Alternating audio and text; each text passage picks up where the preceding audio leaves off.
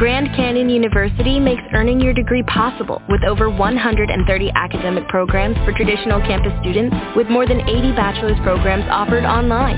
GCU provides you with the personal support you need, from complimentary unofficial transcript evaluations within 24 business hours to scholarships, academic support, and your GCU graduation team, led by your own university counselor. Find your purpose at GCU. Private, Christian, affordable. Visit gcu.edu. Blog Talk Radio.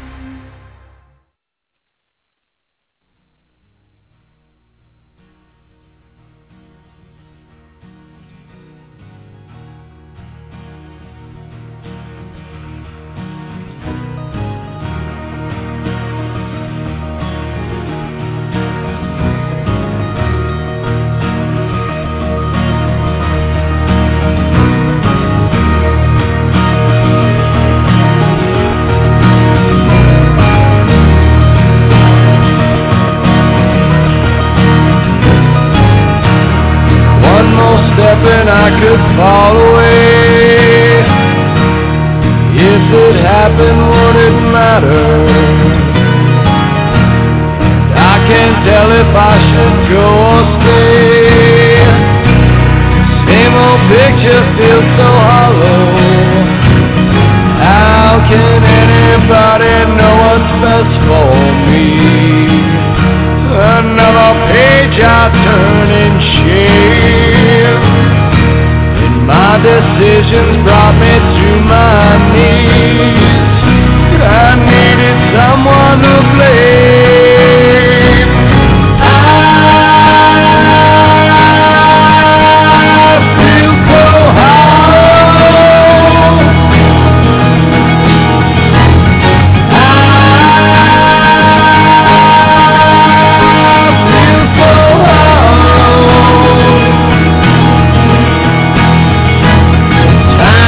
Do what's best for me. I believe I can change.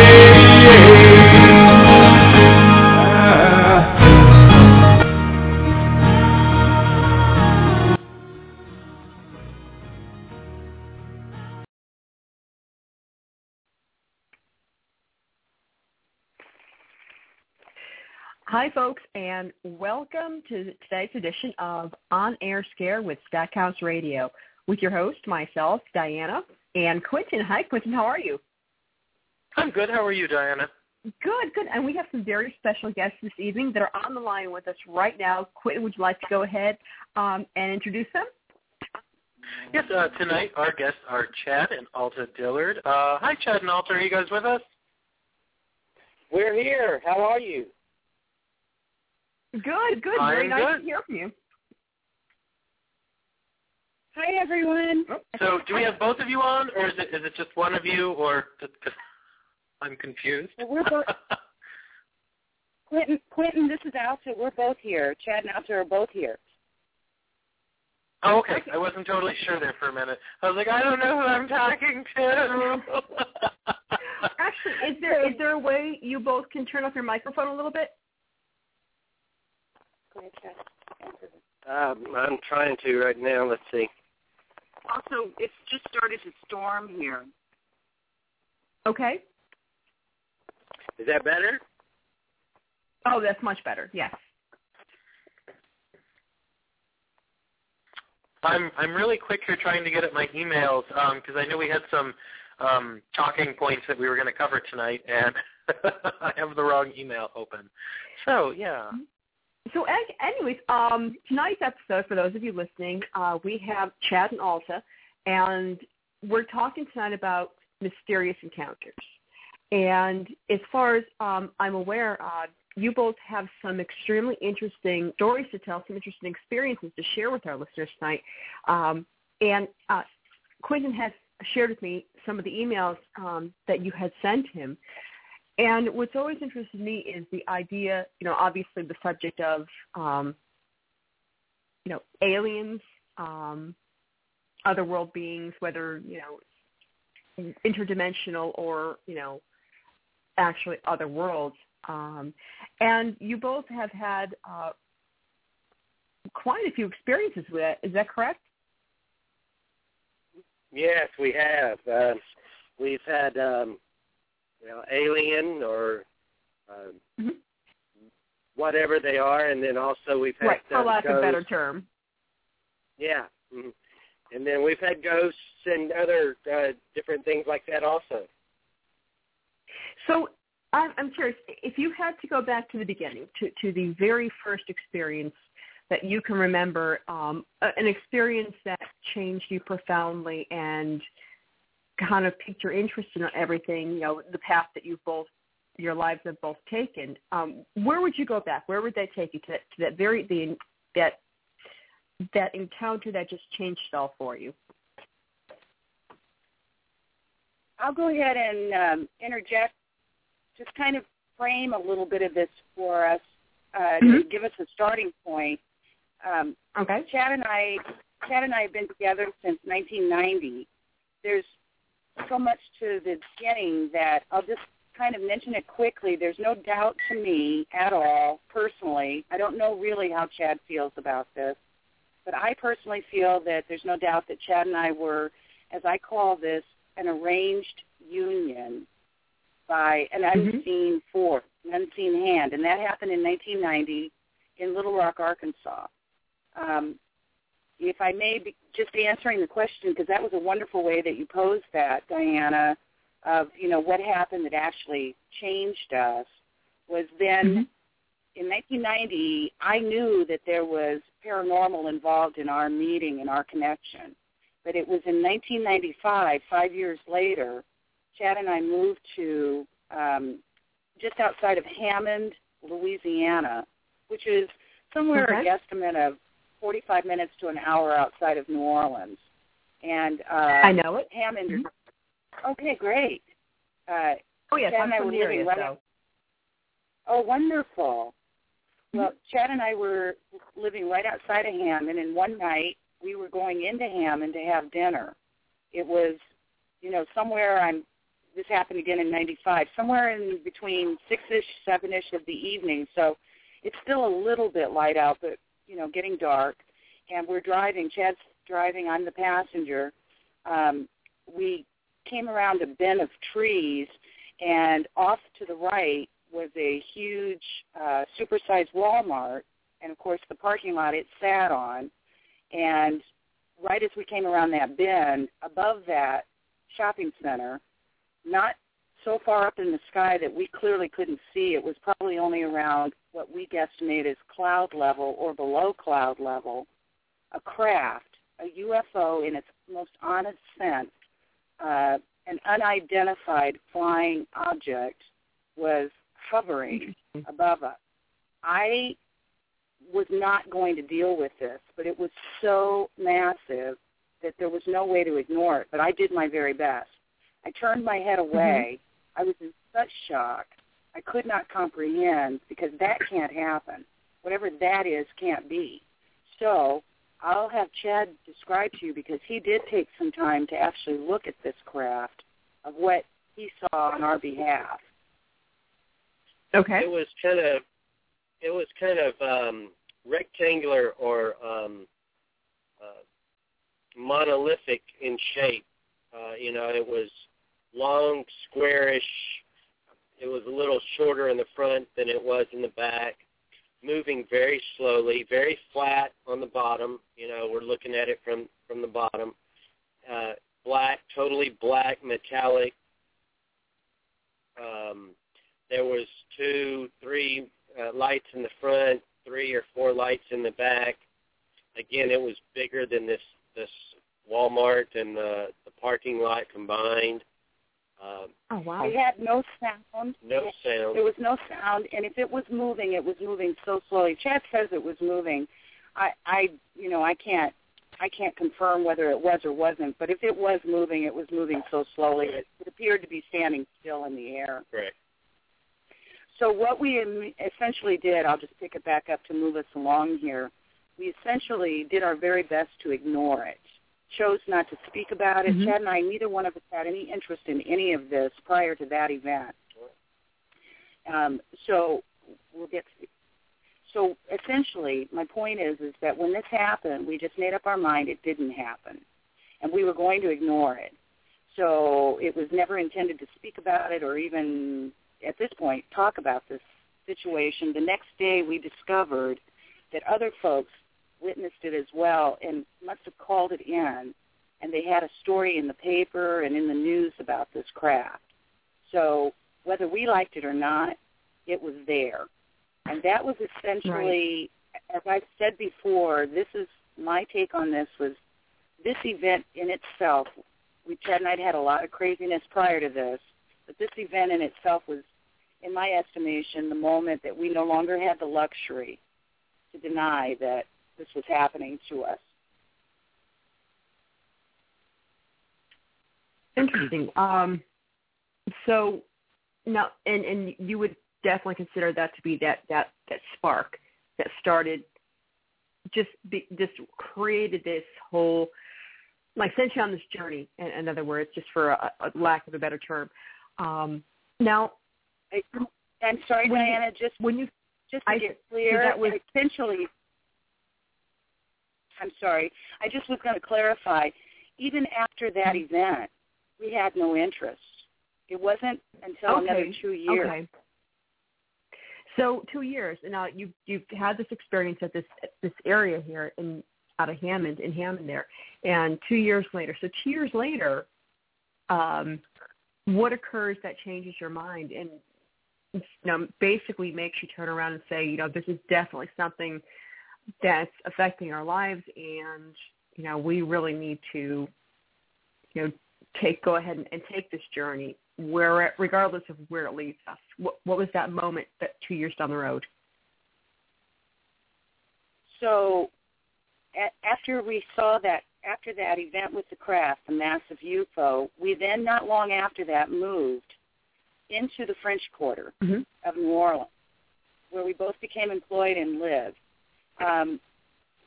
From 95, that's when we moved, was in 95 to the French Quarter. From 95 to 97, all manner of high strangeness seemed to be happening to Chad and I in regards to ghosties and time slips. And I had a Virgin Mary type of apparition encounter.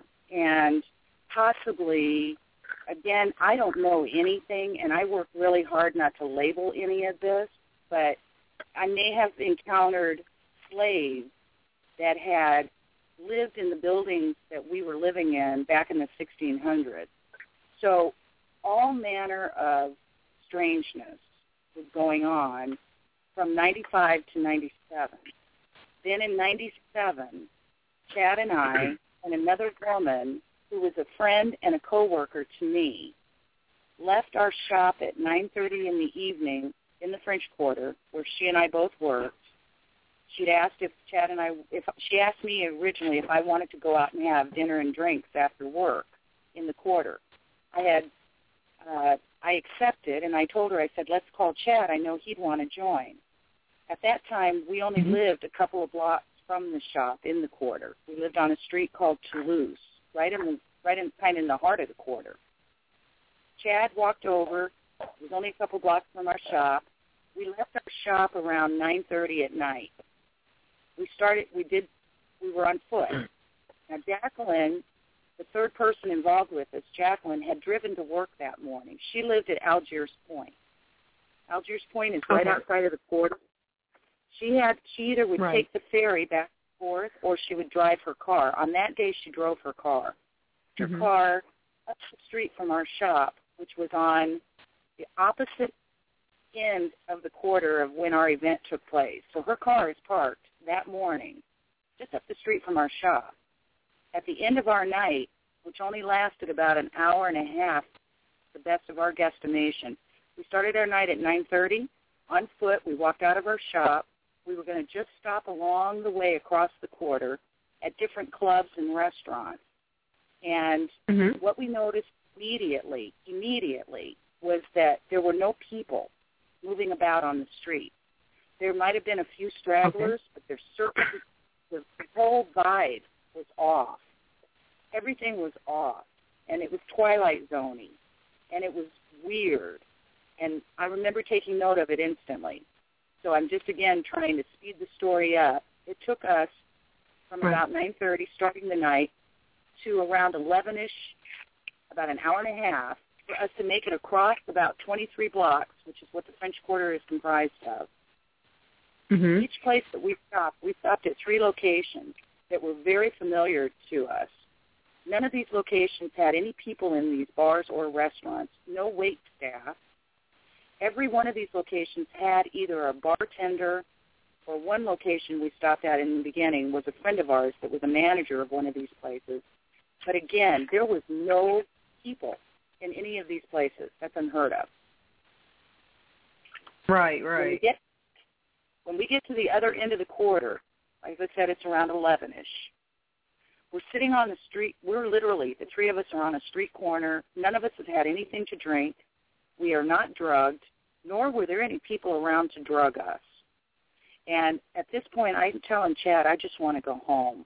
This is what I kept repeating. I just want to go home. I'm bored.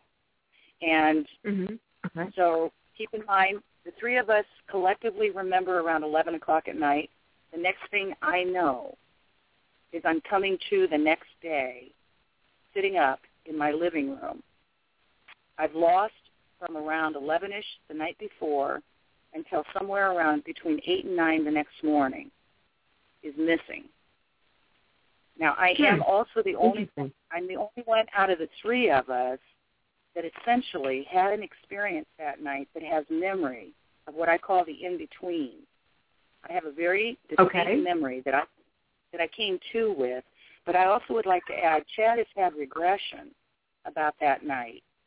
If you're interested, he has a very interesting, event to share.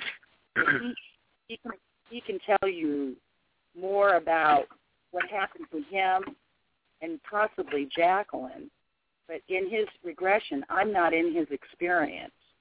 And in my memory, he and Jacqueline are not with me. It's as if we were separated. Now who is, you got to catch our listeners up now, who is Jacqueline? Jacqueline was our friend and my coworker. Okay, so it was the 3 of you, no, just you and Chad that had this experience, though, and not Jacqueline, correct, right?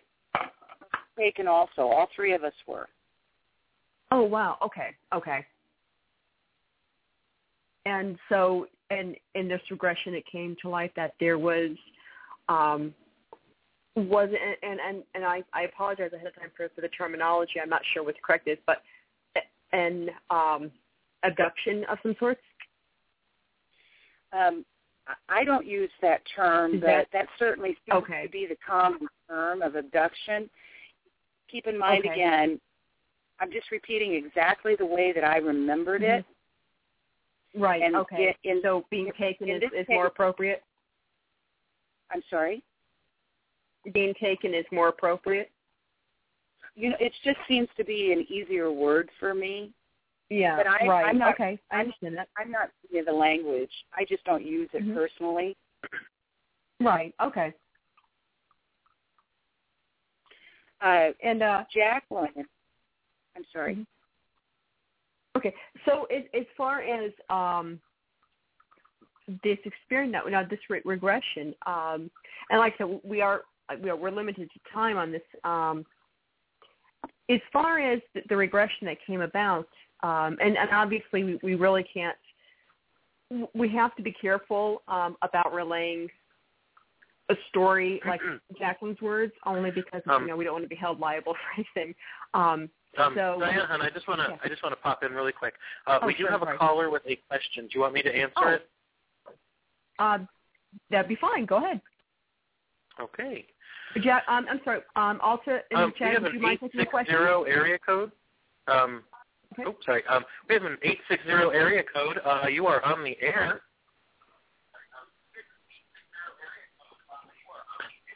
Oh, my goodness. Hello. Oh, hi. Hello.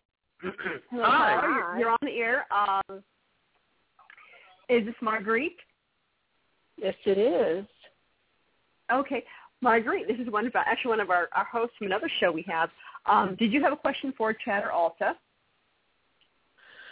No, but I find the conversation interesting because, this is something that, we've been actually watching a lot on National Geographic and a lot of the other stations, they're really expounding on UFO sightings, UFO files that were, just undisclosed, and people who were taken. This is really unique as to what seems to be happening now. It's almost as if the media is trying to, what they use, desensitize people to alien inhabitants. How to me the media desensitizes people to everything, whether it's sex, language, whatever. They do desensitize people, and I think what now is they're desensitizing people to the fact that there's aliens living among us, and I do believe that. And so when you say you had an encounter, I believe it. There's a lot going on, that's been going on for years. I think you're right there, Marguerite, because the idea of desensitizing is, I would say, a good idea, because you can't exactly spring information on people, because not all people react well to information given to them all at once. My computer doesn't even react well to too much information at once. Yeah, but the usual effect of people with things that they don't know about is panic. And with panic comes aggression, and serious aggression. What do? We shoot first and ask questions later, and that's what humanity usually does. So what I think what they're doing is they're desensitizing people to the fact that there are aliens among us, not only through National Geographic and shows like that, but movies of late, all dealing with alien, encounters, whether it's alien invasion or Star Wars or whatever. This is all a part of the desensitization, so that when we realize, when somebody actually comes forth and says, hey, they're here, they've been here for like 100 years or 1,000 years or whatever, people aren't going to be shocked. So Chad, and also both of you, I guess this question is for, now, hearing somebody say something like that, putting a theory forth like that, what is your reaction to something like that? That idea of, again, the media using television and movies to desensitize the public to alien presence, so when the truth comes out, they're not alarmed. They've already been kind of leaned into it. What do you think about that, the both of you? That's the only reason I watch TV. Because I know there's that subliminal message out there. There is. Okay, so you do believe that. You do believe that theory is very viable then. Yeah, I believe totally. And I'm sorry, what was the lady's name? Mary? No, Margaret. Marguerite. Marguerite? Yeah, I she sounds very knowledgeable. Mm-hmm. I mean, listen closely. This is the way things have been done for years in this country. People have been sensitized through years, whether it's food, sex, language. We've all been desensitized through everything. And now, as of late, I'd say the past 20 years, they've been desensitizing us regarding aliens, people from outer space, and crafts from outer space, et cetera, et cetera. And I just think there's going to be a revelation. That somebody's going to reveal, oh, yeah, guess what? They've been here for, they probably live next door to you. Blah, blah, blah, blah, yeah. So I'm going to jump in quick. So, Chad, you have a regression from this experience. Did you want to tell us about that? Yes, I'd love to share my experience. If you're got an open ear. Yep. Also, if I may, again, I'm understanding we're under time constraint. Diana, you mentioned about Jacqueline and needing to be careful about her. We have her account in writing. I had her write her account. Okay. So we do have permission to speak about her then. Okay. We absolutely do, and we are still in contact with each other. Her and I just spoke a couple weeks ago. And she knows that we have been public about all of this, and she has asked us given us permission to speak on her behalf about what happened to her, because it's quite interesting. We just always think, we're always just really careful about that kind of stuff as far as bringing other people's stories involved, because it is such a sensitive topic. So we just want to make sure that Jacqueline was okay with us, talking about her. Absolutely. We do get that. We really appreciate that. We really appreciate that in wonderful. You. Yeah, and like I said, the one thing we try to do with the show is always keep it respectful. So. Right. Oh, definitely. Well, I'll just, if I could, because once Chad starts this regression part, it's a little bit more in depth. If I can tell you Jacqueline's portion of it. Jacqueline remembers around 11-ish, just like Chad and I, exactly the way we do. The next thing Jacqueline knows, it's now around 3-ish in the morning. She has 4 hours, somewhere in that time frame, completely wiped clean. She has no memory at all, but the next thing she knows, she's now sitting behind the steering wheel of her moving car. Her car is moving slowly, and it hit a parked car, and it knocked off her rear mirror, which is what jolted her too. Now, that car was also in a whole other section of the city, miles away from where she had parked that car that morning. There's a lot more to that story, but that's just to give you an idea that she clearly was returned, or whatever the case may be, with tremendous life strangeness involved in her experience as well. She's not had regression, so she has no idea the 4 hours in between. Okay. And then about now, and have Chad answer Quentin with the regression, if you like.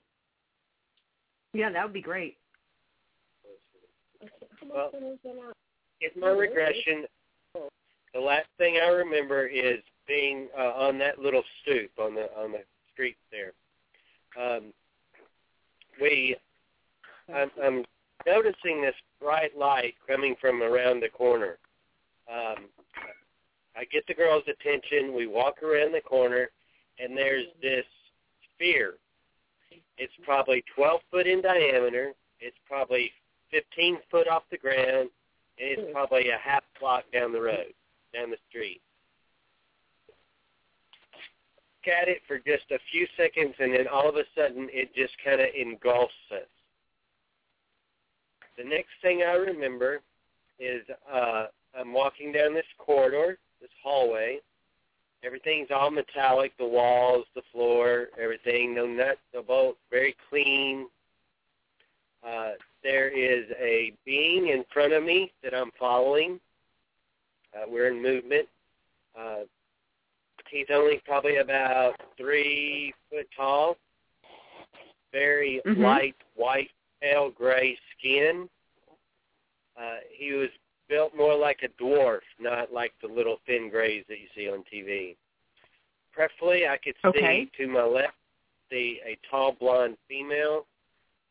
This describes our friend Jacqueline, but I didn't turn to look. My next memory is I'm in another room. This room seems to be infinite. It's just huge. It's very dark. I can't see any walls or anything. I can see kind of my immediate surroundings. I don't remember seeing a light source. Off in the distance to the left, I can see a tall blonde female laying on an examining table. There are 3 beings around her. She's laying on this examining table. She's nude, but she's censored from head to toe. I can't see who or what or body parts or anything like that. There, again, this describes our friend Jacqueline with the long blonde hair. There's 3 beings around her. There's 2 at each shoulder and 1 at her head. They're probably 8, 9 foot tall, very, very large heads, kind of a greenish gray skin tone.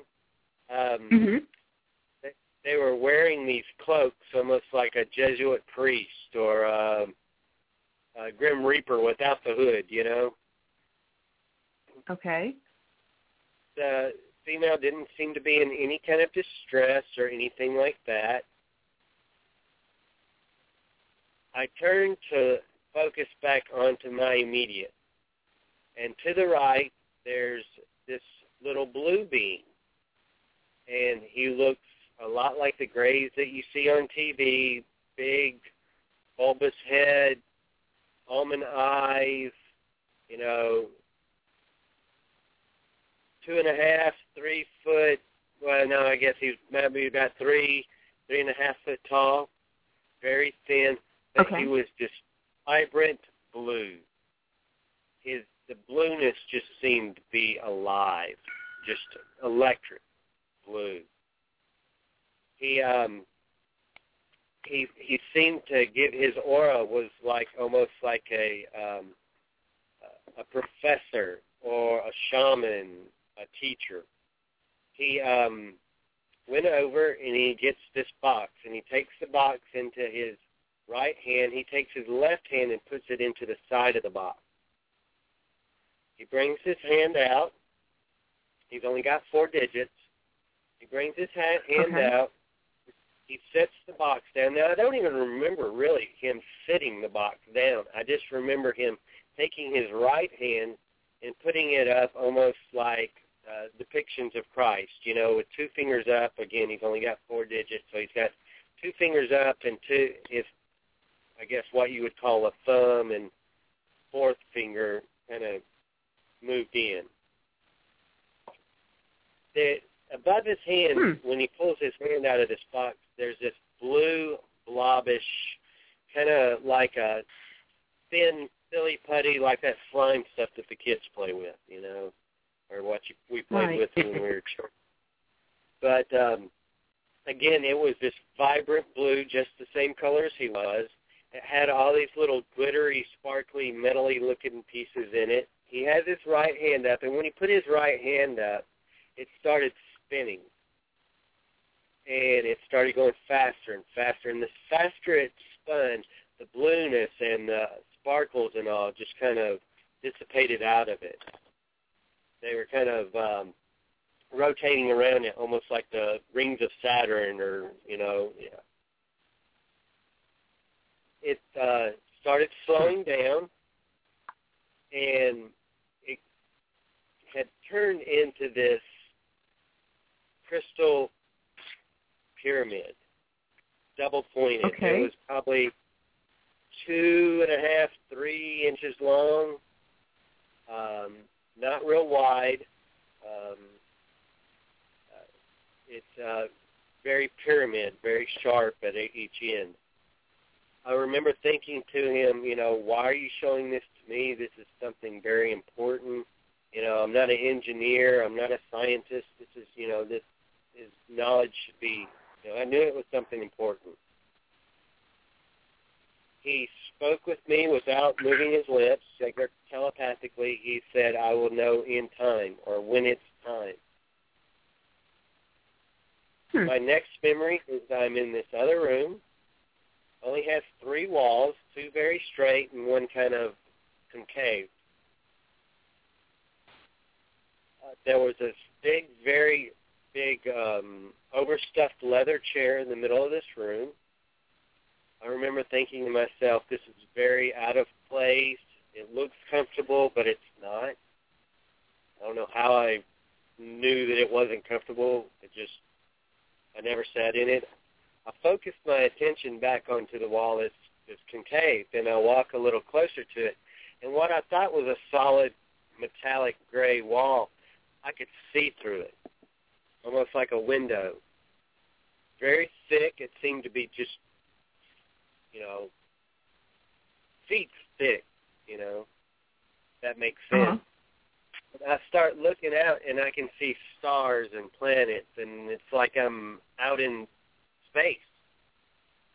And I'm just kind of standing there, kind of looking out this window, this wall. I mean, because the whole wall, and it was probably 15 foot long, the wall. Again, kind of concave.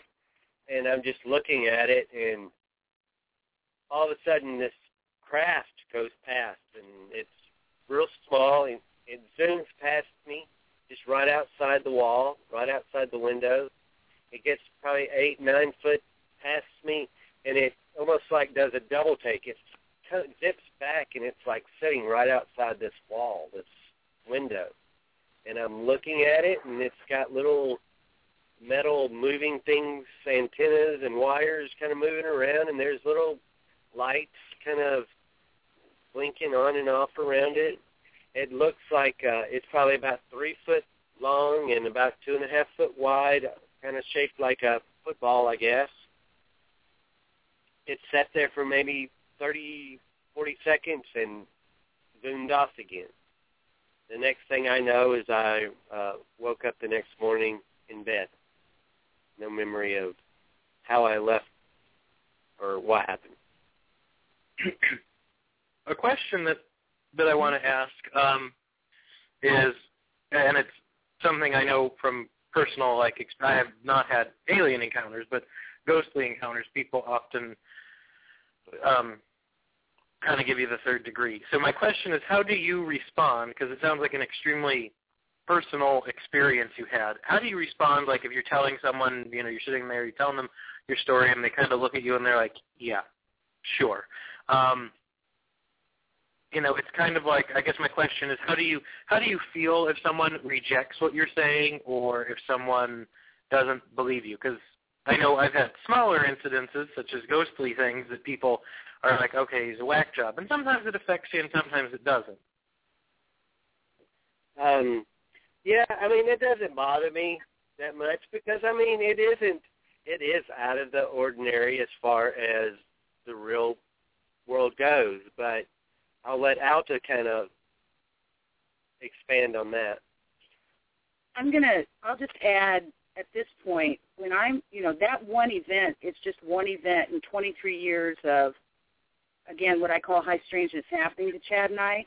But in that one event, when I'm returned the next day, I didn't wake up. I came to sitting straight up in my living room, rubbing my arms to feel that I have an object in my upper arm that's just underneath the skin. And I've sent you X-ray pictures to try to show you this object. I won't expound a lot on this object because it's just too much. It's too big. People call these implants. I call these unknowns.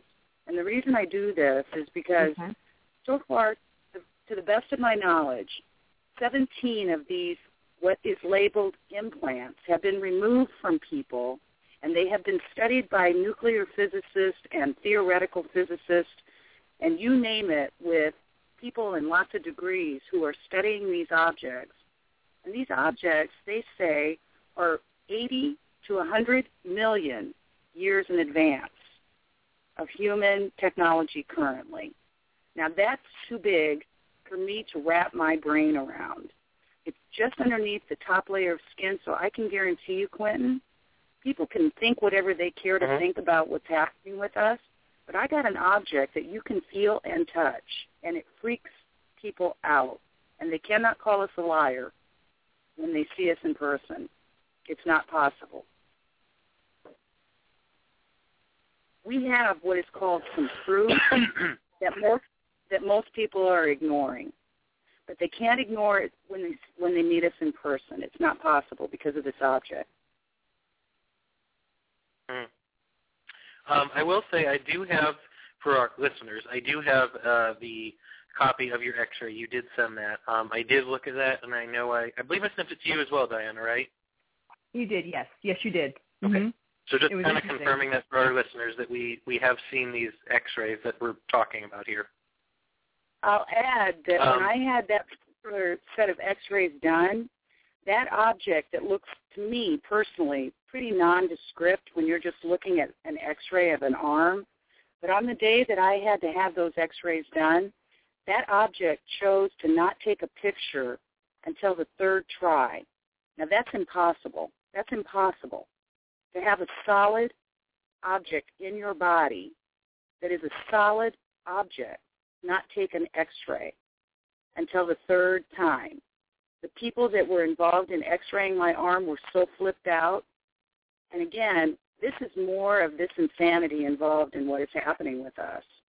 We don't consider ourselves victims, but at this stage of it, people keep calling, they're asking for proof. Everyone is asking for proof. And yet we have an object that, for the most part, is, I think, being ignored. So knowing that you've had these experiences and like this particular implant or unknown, do you feel that you know the purpose of it all, or is that still a mystery to you? Like, where is it all, what's it all leading to, or what is the purpose of these experiences? A fast answer for you is I'm clueless. I feel that I have no answers in regards to the big picture, but I'll also share I've had another experience where I'm taken out of bed and put in my backyard a couple of years ago, and I have another object that's in my wrist. It's very different. It has different properties to it, and it won't take an X-ray at all. And the only way that I know for a fact, I knew it was there because I have memory of the experience, but I had a girlfriend who came to my home with her portable ultrasound machine, and I know she did this as a gift for me to help me prove myself I wasn't crazy. And she ultrasounded my wrist, and she clearly saw that there is an object that's in my wrist, and her words were, Alta, I couldn't write a report for a doctor if I wanted to, because whoever or whatever put that there, they placed it where I can see it, but it won't cast a shadow. Again, this is unheard of. And they weren't able to determine what kind of material it was? I mean, have you actually seen it physically yourself with your eyes, been able to kind of somehow touch it or feel it?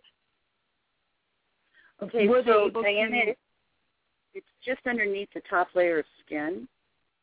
Okay. Mm-hmm. So most of the time, it can be felt by fingers, by pinching it together. You can feel the diameter and width, but it also seems to change shape and it moves. So this story gets creepier and creepier. But I'm not the only one. There are videos that you can look up, anybody listening to this, by one known as Whitley Strieber, who is the one that I've never read his work. I've never read anybody's work. This is what I've discovered from my own experiences. Whitley Strieber has on video on the computer for anybody to look up, when he tried to have his, as he calls it, implant removed from, I think, his ear. It's on video where the doctor's in there with the pliers, or the little clips, the little tweezers inside his ear, and this object moves. And it's all videoed. Now, my object moves. I can't feel it when it does, but many times it will bury itself, meaning it will move all the way down to the bone. And I'm a large girl with large arms. That's quite a bit of space. About do I know its properties or what it's made of? There's a whole list on the computer through Dr. Roger Lear's site. He's a medical doctor who has become quite famous as the only doctor that I'm aware of who is world-renowned, if you will, for removing these, as they call them, implants. He has a whole team of scientists on his side. He's in California. They have published many of their findings, but this is so big that I personally can't imagine any human in this time frame is ever going to understand. They indicate that some of the properties of these implants are made up of meteorite, but none of us who have these objects have any entry wounds. There's no entry wound. You cannot tell where these were put in, if mine, in fact, was implanted. I also had handprints. When I came to the next day, I was too busy dealing with the trauma. I came out of this experience with a memory. And then on top of the memory, I knew I had an object in my arm with no memory of how it got there or what it was or who did it. I don't even know that it was implanted. To this day, I don't know if it didn't come with the package. I have no idea, but what I do know is that the next morning when Chad woke up, he's asking me to tell him how we got home, and he's very disturbed. He walks around behind me because he can see that I'm flipping out over the fact I've discovered this thing in my arm. And he sees that I have handprints around both my arms that are 4-digit, very long fingers.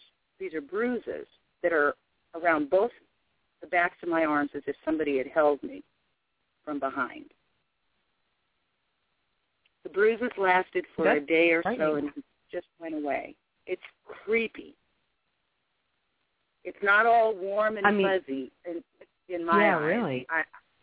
I mean, there's so much mystery that's going on here. In Chad's case, I'm so happy for him about his regression and that experience seems to be something he thoroughly, I don't know, my take on it is, was impressed to have happen to him. But in my case, it's very different. In Jacqueline's case, very different. So, in essence, each of you kind of, in one way, shared the same experience, but shared it in very different ways then. Totally. That was brilliant, Diana. Okay. That's brilliant because that's something that I've discovered in doing our own research. The experience, we were all taken at the same time, apparently, but it's all very individualized. All very individualized. It seems that way. And yours seems extremely traumatic in the way you're describing it as well. And I couldn't begin to imagine that. So as far as I'm sorry to keep stepping on you. Oh no! I just had a quick question. As far as Chad's done the regression and these memories coming out. Now, is there? Since recounting all of this and having these experiences, these objects inside of finding the objects in your arm and in your skin, and having these things happen. Now, stepping forward into the future, as far as from there, have there been other experiences? Have you had additional experiences beyond that? I know some people who are taken have experienced almost as if a revisitation by these beings. And have you yourself had that experience? Well, I'll only relay to you what I know. I try to stay away from thinking or belief system or any of that. What I know is that my mother, who has passed on, catered to people that she trusted, and she didn't trust many. And she was not a woman of fantasy. She was a self-made woman involved in politics and so on and so forth, very grounded. But when she trusted somebody, she would tell them that in 1957 or 58, I'm born in 1957 of the deserts of Arizona. My mother claims that when I'm about 6 months old and I'm born, so it's somewhere at the end of 57 or 58, she's driving across the desert in broad daylight. She says it's daytime. She claims that I'm a baby riding alongside of her, and it's just her and I, and she claims that a UFO, sometimes she would say UFO, sometimes she would say metallic craft, came down out of the sky and stopped her on the highway. Now, because my mother was a woman of presence, nobody ever challenged those statements. They never questioned her. Nobody ever asked her to expound on it. And because I had no interest and it freaked me out for her to say something like that, I never asked her either. So if, in fact, what my mother says is true, it would appear that something's been going on with me always. In my relationship with Chad, when I tell you that I know that Chad and I were arranged in 1990, a whole lot to it, but I will say this little tidbit of it, is that within 24 hours of Chad and I being arranged, we discovered that Chad's grandfather, who had died before I met Chad, so I didn't have a chance to meet him in person, the world knew this man as George, but in fact his birth name is Alta, the same as mine, and his last name was Duncan, and that is my mother's name. I'm from a reservation in Arizona. Chad is from Arkansas. We don't have any family connection between us, and yet his grandfather and I share the same identical strange name. So, interesting. It's just crazy. It's crazy. So can I put a theory, if you allow me to? Absolutely. Thank you. Now, do you think that, okay, and like I said, now we're just throwing theories out here. So do you think it's possible that knowing your mother's experience that somewhere I'm trying to think of how to word this correctly. Do you think this was arranged by the people or the beings who took you all together? Well, again, it's all just theory, right? But in my memory of the night the three of us came off that corner, I was with a being that was not any that Chad described to you that he experienced on his craft. Chad described at least 3 different types of beings, and then that craft at the end might have been a being. He's not sure. So he may have encountered 4 different types. In my memory, I'm not with any of them. Mine is completely different. And so, who knows, right? Who knows? Right. It is so bizarre. Who knows? We'll also tell you, while you're on this theory and giving us this time and interested enough in what is happening with us, Chad's father and stepmother were in Cancun, Mexico in the year 2000 celebrating the new millennium. The short version on that story is, remember again, Chad and I had our first UFO in 1995 in Hammond. His father and stepmother saw the same identical craft, or at least described the same shaped craft, down in Mexico in 2000.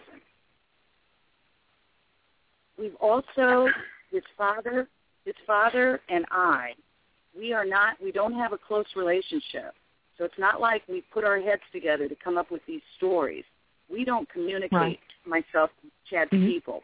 But his father and his adult brother told Chad right before we moved here in 2001 in Alabama that they had a close-up personal encounter with, the only way I know how to describe it would be a Sasquatchy, a Bigfoot, whatever one wants to call it.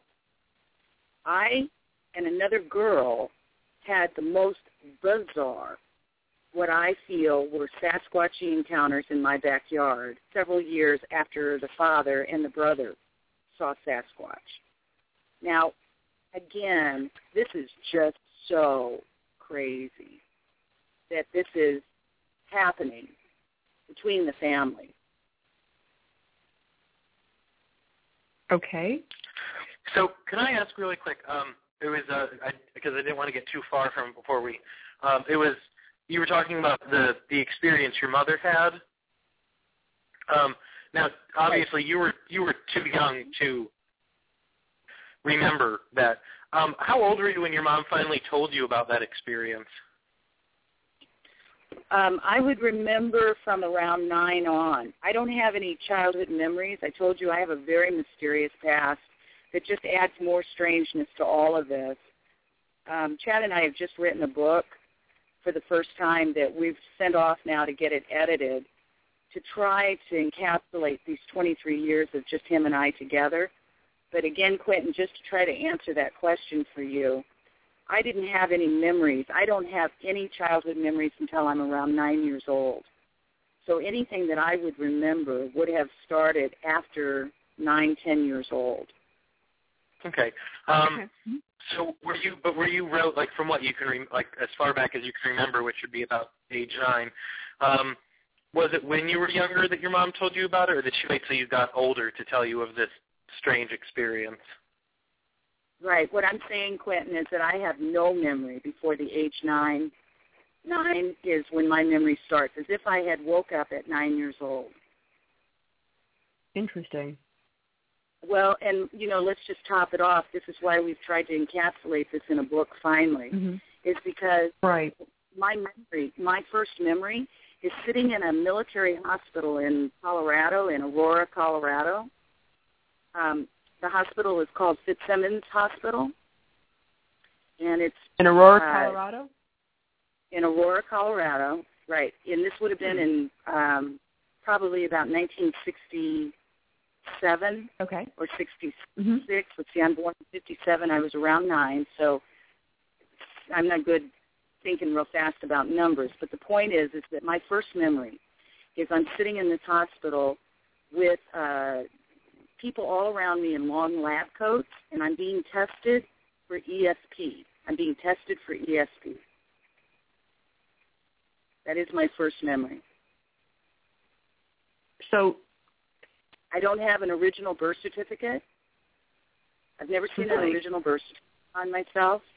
And I'm also, again, there's no baby pictures of me at all. My photos of myself don't start until I'm 2. So again, I was raised with no family. My mother raised me alone. And when my mother died, she died on my 40th birthday. To the minute I'm born, my mother crossed. And it was 3 months after my mother died that Chad and I and Jacqueline were taken off that corner. So I no longer had my mother physically to talk to ask any questions to try to get any kind of answers to my mysterious past. So your first active memories, you were in this military hospital in Aurora, and you were being tested for ESP. That's your first physical memory, correct? That's right. Your first actual memory of your childhood. Right. There were cards being held up in front. Now, I have photos. There's always been photos for me from the age of 2 on, but I have no memories associated with any of the photos. I have no memory of any of the photos. I look at them constantly, and I have all my life trying to capture memory, but I can't. My first memory is being used flashcards is, I think, what they called it. It had symbols on it. Right. And I was being tested and I know to the see cards. if I could. You're right. That's my first memory. And I know the cards you're talking about. Now, do you think, now obviously you've had these experiences being taken by these beings. Now, and again, I'm asking this with the utmost respect. I understand that there is possibility. Do you think that there is a possibility of perhaps your mother having been taken by these individuals, these beings, and please let me reiterate, I mean absolutely no disrespect here. I'm trying to find the best way to word this to you. Could it have been possible that your being here, in fact, because of their interaction with your mother, and maybe, I don't like using the word hybrid or genetically manipulated, but would that be an option? And I appreciate you trying to be delicate. I'm okay, and Chad is okay, so don't you worry. We dare come out public not expecting anything and everything to come at us. So we thank you for your concern about us, but please, Diana, don't worry. It has been suggested to me that I think I was a hybrid in the past, and all I can say to you is I have no idea. I have no idea. No idea. And everything is on the table. What I've tried to do is not make this mean. I find, to me personally, and I could be wrong about this, but I find the fact that 3 individuals, one who's not related to the other 2 at all, have a night of missing time. And Jacqueline, that is unusual. Jacqueline experienced what is called shape-shifting prior to us being taken. Really? Several days prior to that. Really quickly, just before you go into the, I want to hear the story about the shape-shifting. The hospital you were at, do you know if it was one of the Air Force bases, either Buckley or Lowry? Can you remember? Are you talking about my childhood memory? Yes. Do you know which hospital it was, or? Right. It was called Fitzsimmons. Okay.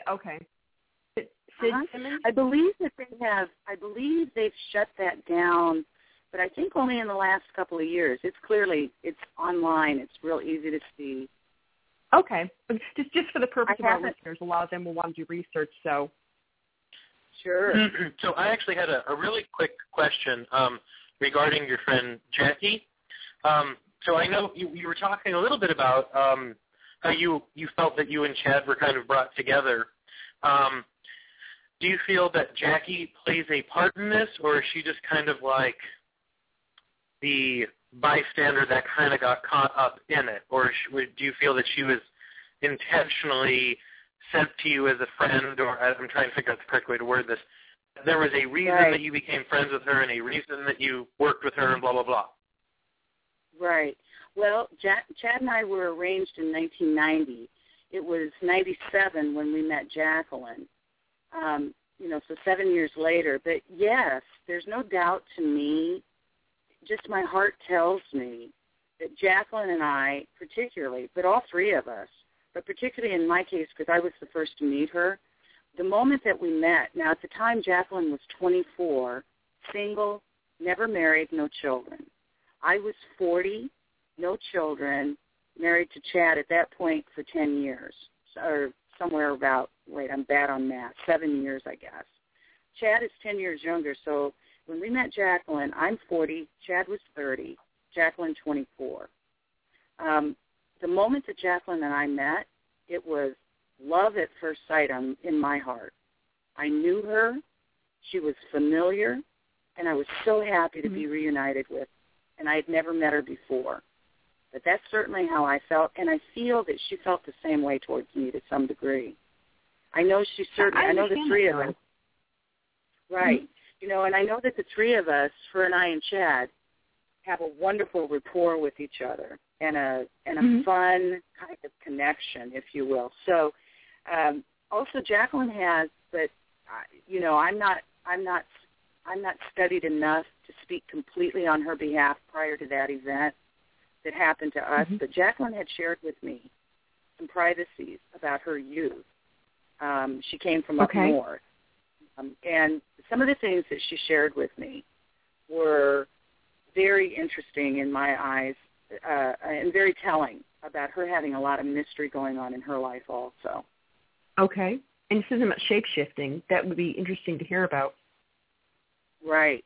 So Jacqueline, as I told you, she's 24 at the time. She lived at Algiers Point. She had a duplex there where she could almost see the water. She was so close to the point. She had been dating a guy. His name is Will. I always called him Dark Boy. He was just as cute as could be, but he was her polar opposite. She was tall, slender, long blonde hair, very vibrant. She's very vibrant. She's very direct, no drama queen, very passionate kind of person. Will had long dark hair, had a darkness about him. He was quite cute, but a darkness about him, so I thought of him as Dark Boy. Chad and I didn't spend much time around him, and she only dated him for a minute. I don't even know. It was a minute in a person's life. When she chose to not want to see him anymore, she chose to have him come over to her duplex. She chose to stay outside on the porch of the duplex. So this is all going on outside in daylight. She chose to break up with him, to do it nicely. She wanted, of course, to remain friends, and she knew they would because she wasn't in love.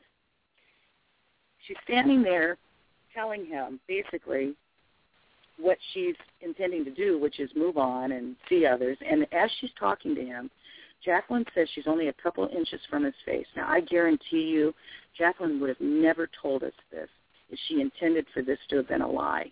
This would have never happened, and I would not be public on her behalf. She said that within a couple inches of his face, he became extremely emotional, and then she said he shifted into a wolf. She said she turned her head because it was in such shock. She looked back, and he had shifted again. So apparently within seconds or blinks, he's shifting. She said as she's looking straight at him, he did it a second time. When he did it the second time, she said, I'll watch my language because we're on radio. She said, you just turned into an effing wolf. She used the word. She was very direct. She said that it shocked him, and his response told her the truth. She said in a shocked response, his look, he said, you saw that, which confirmed to her she saw what she saw. Now, Wow. That ended, obviously. I don't know if she ran in the house or what exactly. I'm going to have to ask her that. We just spoke recently, and I'm going to have to ask her. I try not to bring it up too much, but this is where it even gets crazy. That's not crazy enough. I'm from Arizona, of mixed Indian blood, and I've never seen shape-shifting, and I've never seen Sasquatches, and I've never seen any of it, nor have I really questioned it. I had no interest. To me, it was our lore, and I just went with it. Here's Jacqueline, who's not Indian, seeing a wolf man twice. What? So this is what happens. When I told you that Jacqueline is put behind the steering wheel of her moving car, it's a parked car, knocks off her rear view mirror, which has jolted her too. I also told you all that she was in another section of the city from where she parked that car that morning. She's in the section of the city heading to his house, to Wolfie Boy's house. So she says that she drives over to his house. She says it's around 3-ish in the morning. He lives in a not nice neighborhood of New Orleans, not someplace she'd be strolling around at 3-ish in the morning. She said there's a normal gate that's always locked around this big old house that's been converted into apartments. But, of course, just like a bad, scary movie, not on this morning. That gate is wide open. She said she gets out of her car. She goes up the steps of the porch. She said she gets up to the top of the porch, and right inside the door is Will, sitting with a light over him, if I remember correctly, and he's playing guitar. She said she looks at him. She said he stops playing guitar, and again, just like a bad movie, he looks up at her and says, either I've been waiting for you or we've been waiting for you. She said she finds herself starting to laugh. She's becoming so emotional. She said she starts to cry. Now, I don't remember ever seeing Jacqueline cry. She said she becomes hysterical. She said Will wraps his arms around her or what have you and leads her off into a room. She lays down, or he lays her down in this room. She said she cries herself hysterically to sleep. She thinks she was only asleep an hour or two. She feels it was around 5-ish when her eyes popped open. She's dressed. There's nothing sexual that's taken place. She said she looks around. She realizes what's happening, and she said she got the F out of there, and she never looked back. Now, just to finish that creepy story, back in 2000, and now this happened to us in 97, back in 2001, right before I moved to Alabama, I ran into an old friend of ours in the French Quarter, walking on the street. We sat and had a drink with each other. The guy, his name is Rich, was originally from, this I find very interesting, Montauk, New York. There's a lot of craziness associated with Montauk, New York. So Rich tells me, as we're sitting there, we hadn't seen each other in years. As we're trying to play catch-up, he knew about us being taken and what had happened to Chad and I and Jacqueline. What I didn't know that he knew until that very moment was at the end of our meeting, after we had our drink and we were about to part, out of nowhere, he says to me, "Did you hear what happened to Will?" Now, that shocked me because I had no idea Rich knew Will. I didn't even know he knew him. Okay. So the fact that he pulls this name out of the air adds to the creepiness of this story. And I looked at him and I said, "Will? How do you know him?" And his response to me was, Will told everybody that he was catching a bus to get out of New Orleans because, quote unquote, the aliens were after him. Wow. That's right. Really? All I could do was sit with my mouth hanging open. And I found that my friend was ready to part from me after hitting me with that. He just got up and said he had to run. He was late. Hugged me goodbye, and off he went. Do I think that this is all high strangeness? Absolutely. That is just, I mean, how do you respond to that? You know? Right. I'm still trying to figure it out. There's this, I mean, from your girlfriend's, experience with shape-shifting and then everything happened after that, and just wow, and this is just amazing. I mean, it sounds like you've had quite the adventurous existence. I can definitely say that. Now, if you don't mind me asking, you said you were of mixed Native American background. Can I ask what background that is? My tribes I'm on maternal side, which is what I was primarily raised with. The regalia that I wear currently is Nez Perce of the Chief Joseph Band. I'm of the Chief Joseph Band. And then on my father's side, it's Blackfoot. I come from an area in Arizona. I come from the area of Arizona that's known as the San Carlos Apache Reservation. It's the territory of Geronimo. I'm not Apache, but this is the area that my mother says that I'm from. Okay. And you obviously have no recollection of your childhood from before 9 years old. So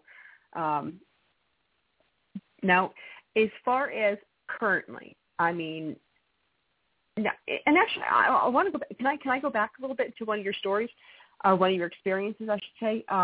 You had mentioned Sasquatch creatures, and can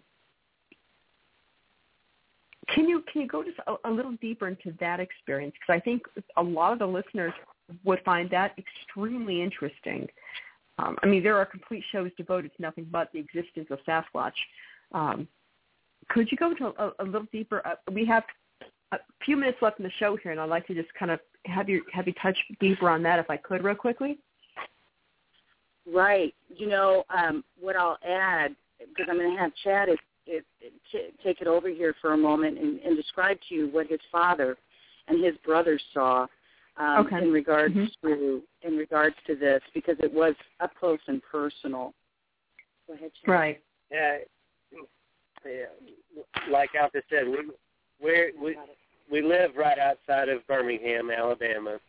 My dad had to catch a flight out of Atlanta Airport, so it's about a 3-hour drive. It's about a 3-hour drive from here. So they get up real early, like 4 or 5 o'clock in the morning, head out. His dad and his brother. It's my dad and my brother. They get right outside or right around the Talladega National Forest. Which is right next. Which is, 40 miles down the road. They said they get they get up and they see what they think is a hitchhiker or a backpacker on the side of the road up against this guardrail. They said they get a little closer and a little closer, and they get probably 50 foot away, and they said this thing's what they thought was a guy with a backpack on. Crouched down. They said this thing stands up, and they said it was about 8-9 foot tall, covered in hair. They said as they passed this creature, this being, it just kind of looked at them and turned at the same time towards the forest, took 2-3 steps into the forest and was gone. The whole point of this is the fact that his father will not speak about this. Yeah, my dad don't talk about it. My brother will tell the story, but unless you get him a couple of beers, Right. The point is that in their description of this experience, they make it very clear that this being stood up for them as they got closer. It was on the highway side of the guardrail, and it looked right at as they drove past. Now, keep in mind again, the father saw the same identical shaped looking craft that Chad and I saw down in Mexico. So there is clearly, in my mind, some kind of weird connection in some cases of UFOs and Sasquatchy. Because in my case, I had a girlfriend. It was Chad and I and 2 girlfriends. One of them happened to be Jacqueline. She flew in for my birthday a couple of years ago, about 5 years ago. I think about 5-6 years ago, while we were living here in Alabama. She flew in, and another girlfriend flew in from New York City to come and celebrate my birthday with me. We spent the day. Chad took all the girls out on a boat, and we spent the day out on the lake celebrating, eating, drinking, partying, swimming, lots of sun. Right. That night, by that night, now Chad doesn't drink alcohol at all, so he didn't have anything in him. The rest of us, we were drinking throughout the day, but all of us were cognate. All of us, or at least two of us particularly, were very cognate. One of us, Jacqueline, I think had too much sun, and what I know is that by the time we got home, probably, I don't know, between 10 and 11 o'clock at night, Jacqueline chose to lay down on the couch in my downstairs living room. Chad went to bed. I had two huge dogs at the time, one of them a Great Dane and one a Rottweiler Doberman, that both were sleeping in their beds right outside our bedroom door. And the reason I bring that up is that Allison and I decided to go up on my upstairs deck and do something I'd never done before, and that's called stargazing. I'd never done it before. We went up there. I'm trying to tell you this story fast. We got up on top of that deck, and the minute we both got up there, she and I both simultaneously saw something flash across the sky in different directions. We knew instantly we were seeing something that was not, as they call normal, UFOs, to put it in the most mild term. Rather than stand there and try to see more, we did what I'm describing to you. There's no logic behind. I'm just describing exactly as we did it. We decided, okay, well, that's enough. Let's go to bed now. That makes no sense to me. Here we both have just seen something in the sky that most people don't see, and we instantly decide to go to bed. So we came downstairs of my deck, came through my backyard. We were going to go in my downstairs entrance, which was French glass doors. Jacqueline was only lying a couple of feet away from those doors on that couch. Chad and my dogs were only several feet away from Jacqueline in proximity. By the time Allison and I got to that, close to the doors to go in, we started to hear something come out of the woods that was behind our property that is not describable, and I'm struggling with everything inside myself to explain to you what we heard. What I heard was so many Bigfoot, Sasquatch screams, yells, and hollers that I can't tell you. The number was so huge. Could hear every one of them individually in my head. And the sound was palatable, and it was coming at us like an invisible rolling wave of pure terror. Now, we were terrorized. Allison and I were terrorized because this was coming at us. As far as I'm concerned, the whole town should have heard what was happening to us. And yet, nobody was moving in my house. Nobody heard. When that sound rolled up on us, now keep in mind, we never saw a thing, but when the sound rolled up on us, I was positive we were dead. And at that very moment, I looked to my right. Allison had her hand on the doorknob of those glass doors.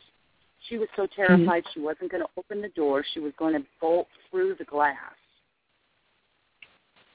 Wow. Now, I mean, I couldn't imagine it happening.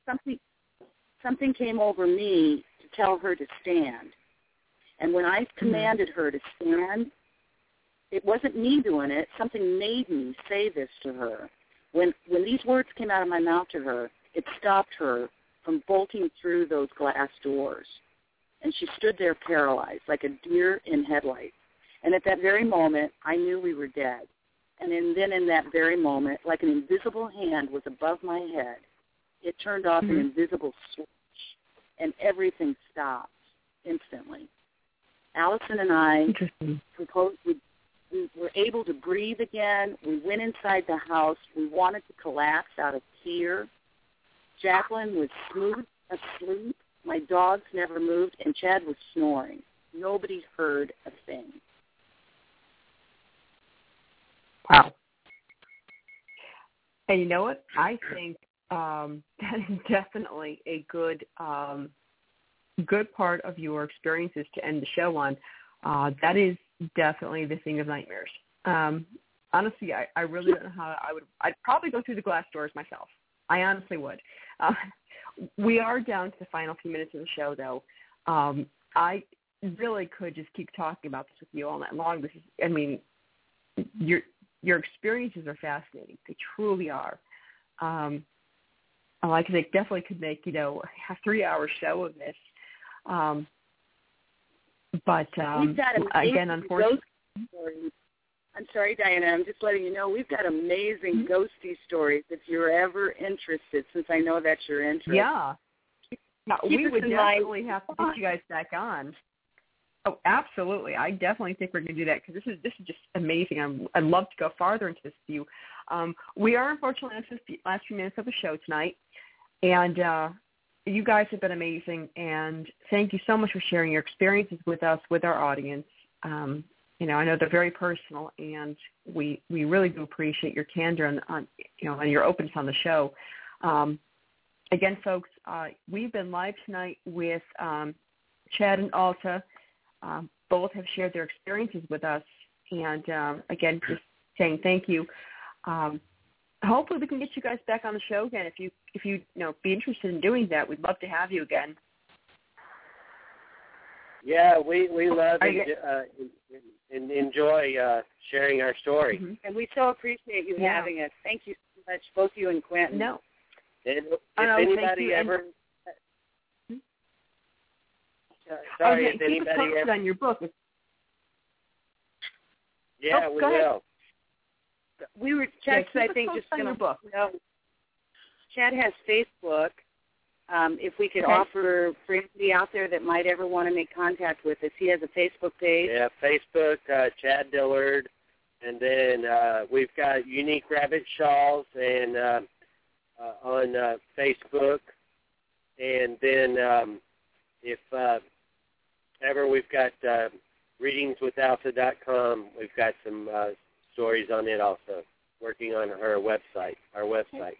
And we'll let you know when we get the book done. We thank you so much. Yeah, that'd be great.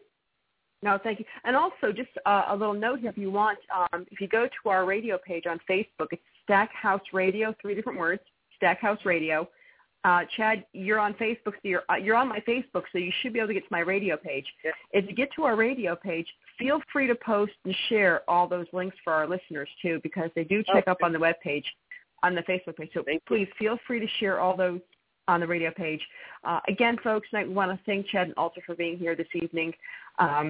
Again, thank you to all our listeners out there. Also, our archive listeners, if you are listening on the show in the archives, you're on our Blog Talk page, please check out our Facebook page at Stackhouse Radio. Again, that's Facebook. Give us a like while you're there. And for the listeners out there, always feel free to go ahead and share stories, experiences, on our radio page. It's there for you guys, so we really want you guys to make use of that as well. Quentin, anything else would you like to add before we end the show? Oh, I would just like to thank Chad and Alta for being here with us tonight. I have enjoyed myself. Hopefully we'll get to talk to them again soon. I want to thank our listeners, our archive listeners. I know you've already done that, but and I would like to thank anyone who comes to us with stories or questions, like you were talking about for our page. It is there for you guys to tell us what's going on with you, and if ever you want to be on the air to tell us a little something. And hopefully, if we get Chad and Alta back, you guys can call in with some more questions. And thank you to Marguerite for calling in tonight with her question or idea. So that's all I've got to say for tonight. So thank you, everyone. Bye-bye. Okay. And thank you, Chad and Alta, for being here, and hopefully we'll get you guys back on again soon. Thank you. Everybody have a wonderful night. Okay, you too. Thanks so much, listeners, and we will see you next week, Tuesday, here at Stackhouse Radio's On Air Scare. Tuesday nights, 9 p.m. Eastern, 8 p.m. Central. We'll see you next week. Have a good night, folks.